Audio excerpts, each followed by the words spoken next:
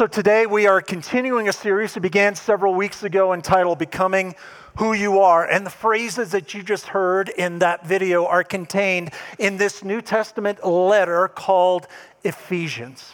And what we're discovering from the beginning of this is that Paul writes to some people that he cares about. He was involved in starting one of these that we're a part of right now called the church in a city called Ephesus. And they're going through a hard time, and he writes them a letter. And he begins by talking about a whole bunch of different ways that there is the opportunity to grasp the reality of what it means to belong to God. This is true of you in a relationship with God. And then he talked about how we get there. It is by grace you have been saved, not of works so that nobody can boast. And then he turns the corner and he begins to talk about, so what does it mean to live on the other side of that? How do we apply that? How do we make that real? And so today we come to a portion that's going to talk about something that sounds a little bit conceptual at the front, but we're going to unpack this together, the power of awe. Let me begin this way by reading to you an account from somebody who was present at this event. This is Apollo 17, the last of the Apollo moon missions, and this was in the early 1970s. And his name was Joseph Needleman. And he is one of the reporters who was there to cover this. And here's what he writes. I was an observer at the launch of Apollo 17. Hundreds of cynical reporters all over the lawn, drinking beer, wisecracking, waiting for the 35-story rocket. The countdown came, and then the launch. And the first thing that you see is this extraordinary white light, which is just at the limit of what you can bear to look at. Everything is illuminated with the light. Then comes this thing slowly rising up in total silence at first, because it takes a few seconds for the sound to come across. And then you hear it. Whoosh. It goes right into you.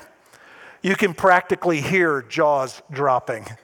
The sense of wonder fills everyone in the place as this thing goes up, and it becomes like a star, but you realize there are humans on it. And then there's total silence. And people just get up quietly, helping each other. They're kind. They open doors. They look at one another, speaking quietly and interestedly. These were suddenly moral people because of the sense of wonder. The experience of wonder had made them moral. Here's why we talk about that experience. Because in the next section of this letter that the Apostle Paul writes, he's going to pray a prayer over them and for them, and it is a prayer that has that same sort of context, that there would be an encounter, that there would be an experience, that there would be a reality in the lives of the people that matter so much to him, that has the power to transform them. Now let's remember the context of where Paul is writing from. He's in a Roman prison cell, and he's been there for 5 years. And if you were in a prison cell and you're writing to people that you care about and you know that they're going through a difficult time, in fact, that's one of the reasons why you even wrote this letter in the first place, what would you pray for them? And here's, my initial reaction most of the time is to say, well, I'm just going to pray, that things would go better for them, that things would get easier for them, that the people who oppose them, that are excluding them, that are trash talking them, that they would just stop it and that God would work in their hearts and make it an easier experience. And what's so surprising about his prayer is that that's not what Paul prays for. Instead, he prays for something that he knows that if they have this, they can endure and make their way through anything that comes, regardless of the circumstance.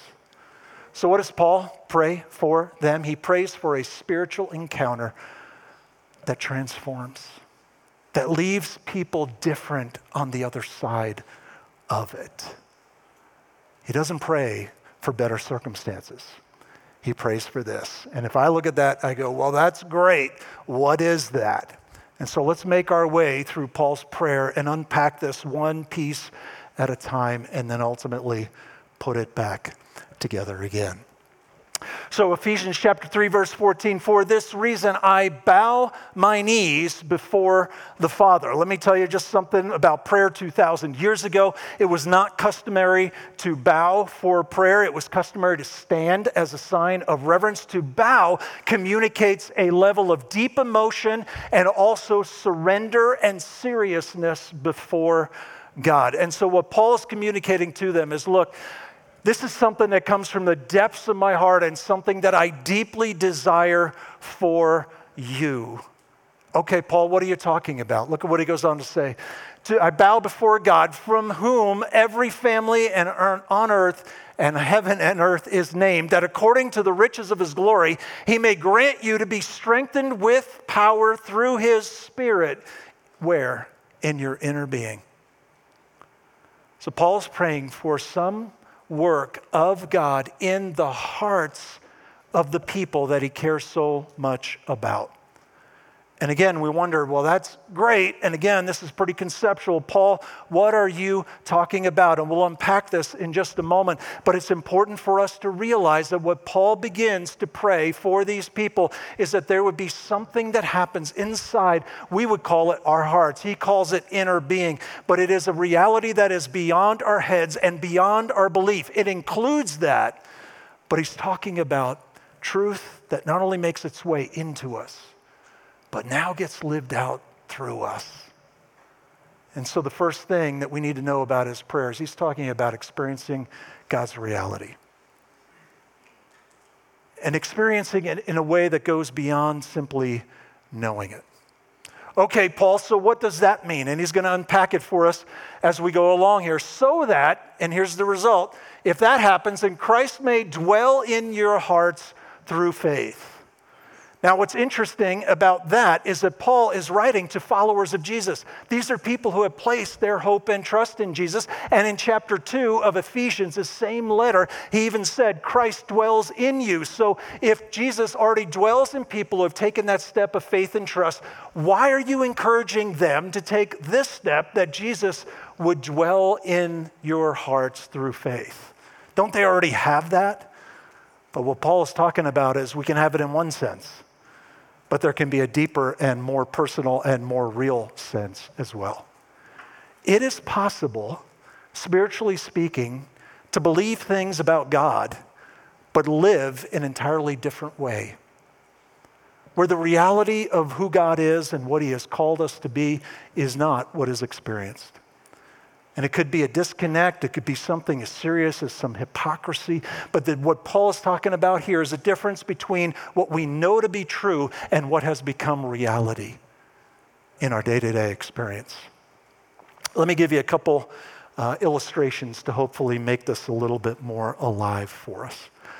Let's say that a relative of yours a number of years ago passed away, and in the will, they left you a lot of money. Now, I'm not talking about the email scam of somebody that you never heard of who was a king of some country who died and left you a lot of money, and all you have to do is send your banking information to them and all is going to be great. That's a scam. Let's talk about something that really is true. It has your name on it. Legally, it's yours. But meanwhile, you're living virtually homeless. You're living poor even though in reality you are rich. You're not drawing on what is yours. And that is what Paul is trying to get people to grasp here, that what you have put your faith and trust in, don't let it stay there, but instead connect that to the realities of your experience so that it becomes alive and becomes a part of who you are. That it's not just truth that has come to me, but now gets fleshed out in real life.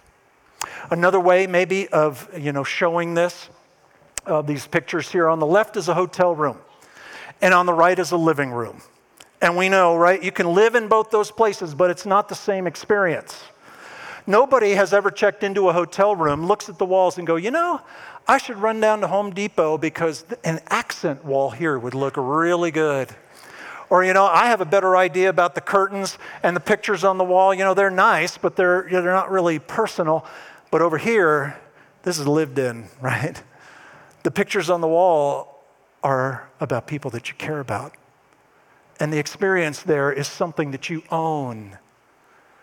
And Paul is saying, let's not live our faith like we're living in a hotel room where somebody else comes and does those things. This is taking ownership. And the idea that Paul is sharing, that Christ would dwell in our hearts through faith, is the idea that he would be really, really, really at home, meaning this, that Jesus would be just as real to us as other people with whom we have a relationship. So it's not just knowing something, it's being with someone. And that's why we say savor Jesus' presence. Savor is not a thinking word. It's a tasting word. It's a word that maybe if you have a pellet grill, you put some juicy steaks on there. If you're a vegan, you can dream about Brussels sprouts all day. Okay, I'm dreaming about steak. And savor is one of those words that goes beyond knowing. It's an experience word. And there are plenty of places in the Bible that tell us to believe in God. That's really good. There are other places that tell us to do this. Taste and see that the Lord is good. And so what that means in day by day, if Jesus is just as real to me as other people in my life, think about a moment where somebody trashes me, dislikes me, talks about me. As true as that might be, there's an opinion of Jesus that is very real and even transcends that and has the power to transform that experience in ways that do not happen without that there. Or the circumstances in my life take a negative turn, and it's real easy to think, well, the trajectory of that is really negative. But there's a reality in a journey with Jesus who has said that if it has not ended in joy, it has not ended yet. And so I continue on, because ultimately he will have the final say. So Paul's saying, don't just know that as a principle, as a concept, but you can experience that in real life so that Jesus might be just as real to you as anyone else. And then he goes on, that you, being rooted and grounded in love, may have the strength to comprehend with all the saints what is the breadth and length and height and depth. And he's going to talk about Jesus' love. The word comprehend there is a really difficult one. It's posed a lot of problems for translators over the years. Some other translations will say grasp. Others will say gain hold of. And what's interesting about that word is it's a wrestling word. And it would be the same word that you would use if you were going to overpower somebody, or it was even used 2,000 years ago in the context of an army overpowering a city and taking control of it. This is not a believing word. This is a doing and experiencing kind of word. And so what Paul's talking about here is that there's an opportunity for us to wrestle with some stuff. Now, who are we wrestling with? And we might think, well, naturally, wrestling with God. That's not what he's talking about. He's talking about wrestling with himself. He's talking about wrestling in the same way that the writer of some of the Psalms starts this way. Why are you downcast, O my soul? In light of the reality about who God is, why are you here? And he's taking us in the direction of wrestling with some of the truths about God and what it means to belong to him and wrestle those things into our hearts and souls. And it's so easy sometimes to just read past some things like, God loves you. Well, that's awesome. Yep, that's true. But have you put dimension around it? Height and depth and length and breadth? And this is kind of 4D faith here. Not just one-dimensional stuff that we might know. This has some depth to it. Some of you may need to kind of believe me on this next illustration I'm going to use, but I think it helps us understand what Paul's talking about here with wrestling, with comprehending. Not that long ago, if you wanted to take a picture, you needed something called film in a camera. And film you put inside the camera, and it was treated with a certain chemical. And so when the shutter opened and closed really fast, the image that was there would not only get exposed to the film, but it would stick. if that chemical wasn't there, the shutter would open, the light would come in, and then it would be gone, and there would be nothing. And what Paul is talking about here is wrestling down, getting it sticky so that the truths are made real in ways that get fleshed out in somebody's life. And there's some stuff we got to wrestle to the ground, and it might take some time so that we can understand the breadth and the length and the height and the depth. For what? To know the love of Christ that surpasses knowledge. And we say, well, what is that about? The height and the depth, the breadth and the length. Let me give you a couple things maybe to comprehend. It's one thing to say that God loves you, and that's true. But how do we add dimension to that? How wide is God's love? It's wide enough to cover everyone and anyone. In the book of Isaiah, it says, though your sins be as red as scarlet, they shall be made as white as snow. And the image there of red as scarlet is somebody who has murdered someone. And that's not saying everything is good and everything is okay. What it's saying is that anything can be forgiven. And that in a relationship with God, people can be made right with God. And if you've ever put yourself off limits of the grace of God, let me just tell you, you are wonderfully wrong. Because God's love, Jesus' love, is wide enough to cover anyone. How long is his love? And we might say, well, as long as I'm here, as long as I walk with him.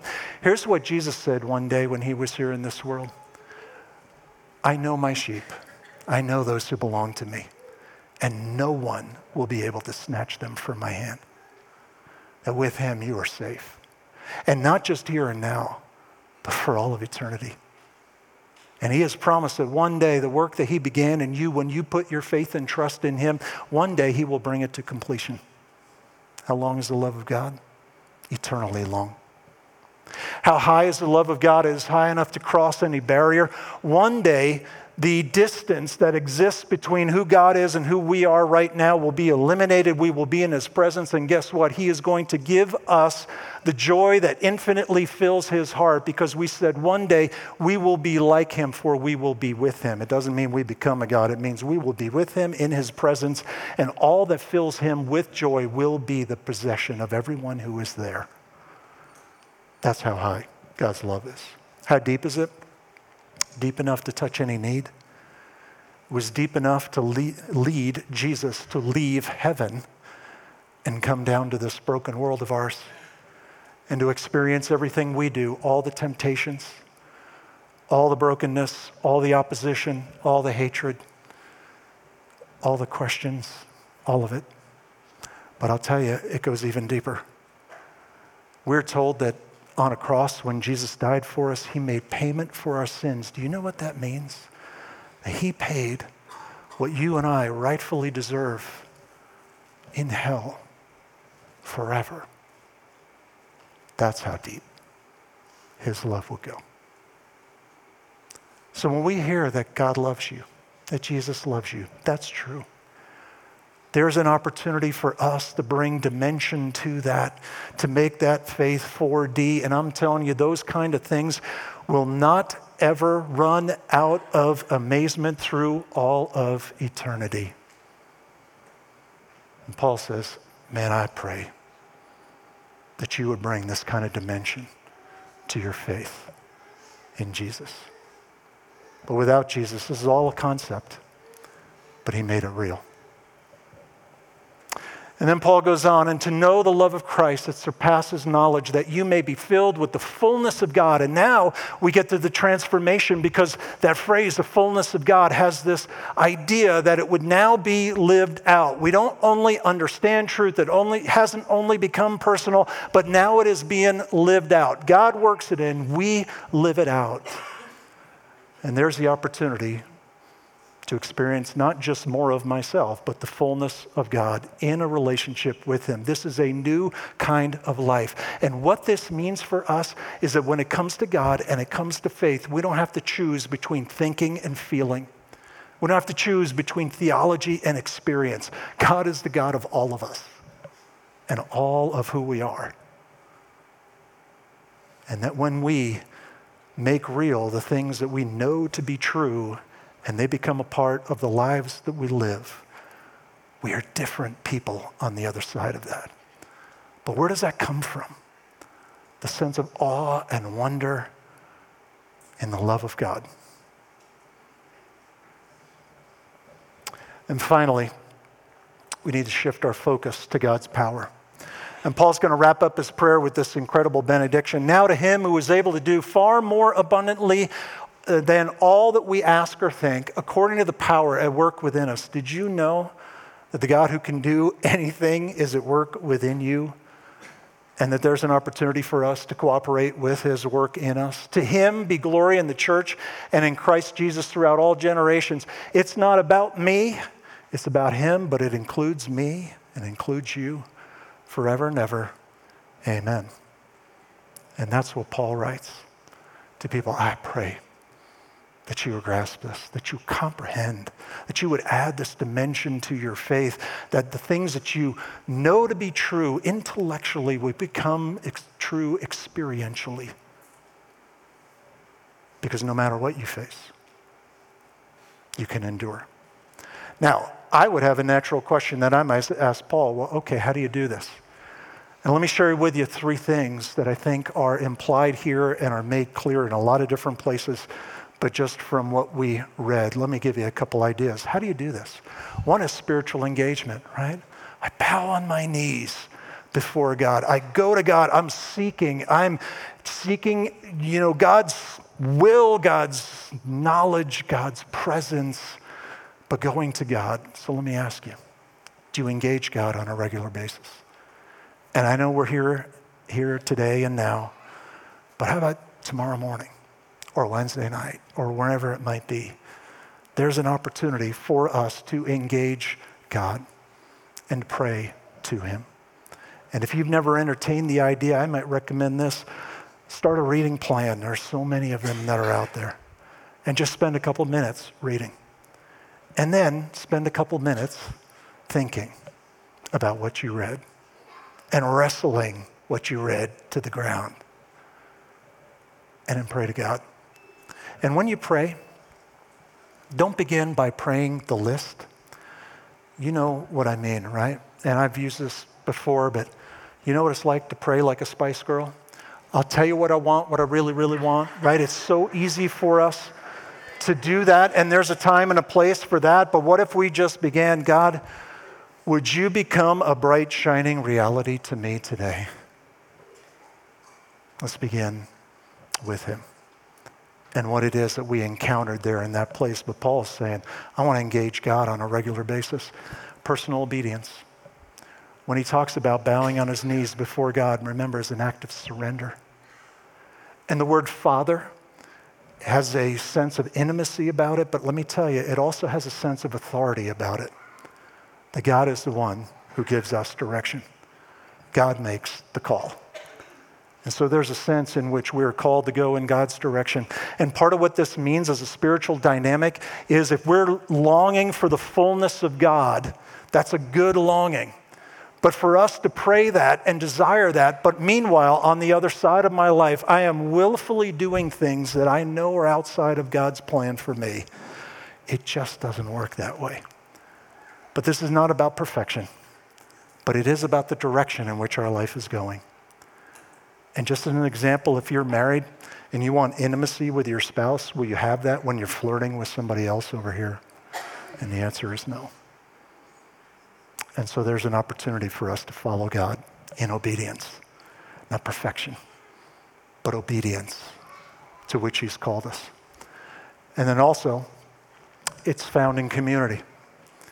He prays that they would together, we didn't spend a lot of time on this, together with all the saints might be able to grasp how high and wide and deep and long is the love of God. It's not just an individual experience. It's an all-swim experience. It is a community experience. And there are things that we can experience together that we cannot experience alone. And so if we're looking for an incredible, transformative encounter with God and awe that transforms us and leaves us as changed people on the other side of that, that was Paul's prayer. And I think a prayer not just for them, but also for people like us. So what was Paul praying that day? God help them to experience your love. It's one thing to know, but when that becomes reality and gets lived out day by day, there is something transformative there that allows Jesus to be as real as anyone else that we know. And when that becomes real, we can face anything in this life. Would you bow your heads together with me as I pray? Lord Jesus, thank you for who you are. And thank you for the opportunity of what it means to be in a relationship with you. And God, help our belief not just to reside in our minds on paper in one dimension, but God, help it to gain depth and height and breadth and length. Help us to wrestle the truths about who you are and all that you have accomplished for us. Help us to wrestle them into reality in our life. And God, help us to know that's not just an overnight thing. That's just a journey, a day-by-day thing where we get to meet together with the God who has loved us like no other. And so God, work in our hearts and lives in ways that leave us transformed on the other side of it, because we have met with the living God, the holy God, the one true God. And thank you for your great love for us. May we never take that for granted. May we never boil it down to one dimension alone. May it have depth in our lives. We ask and pray in Jesus' name. Amen.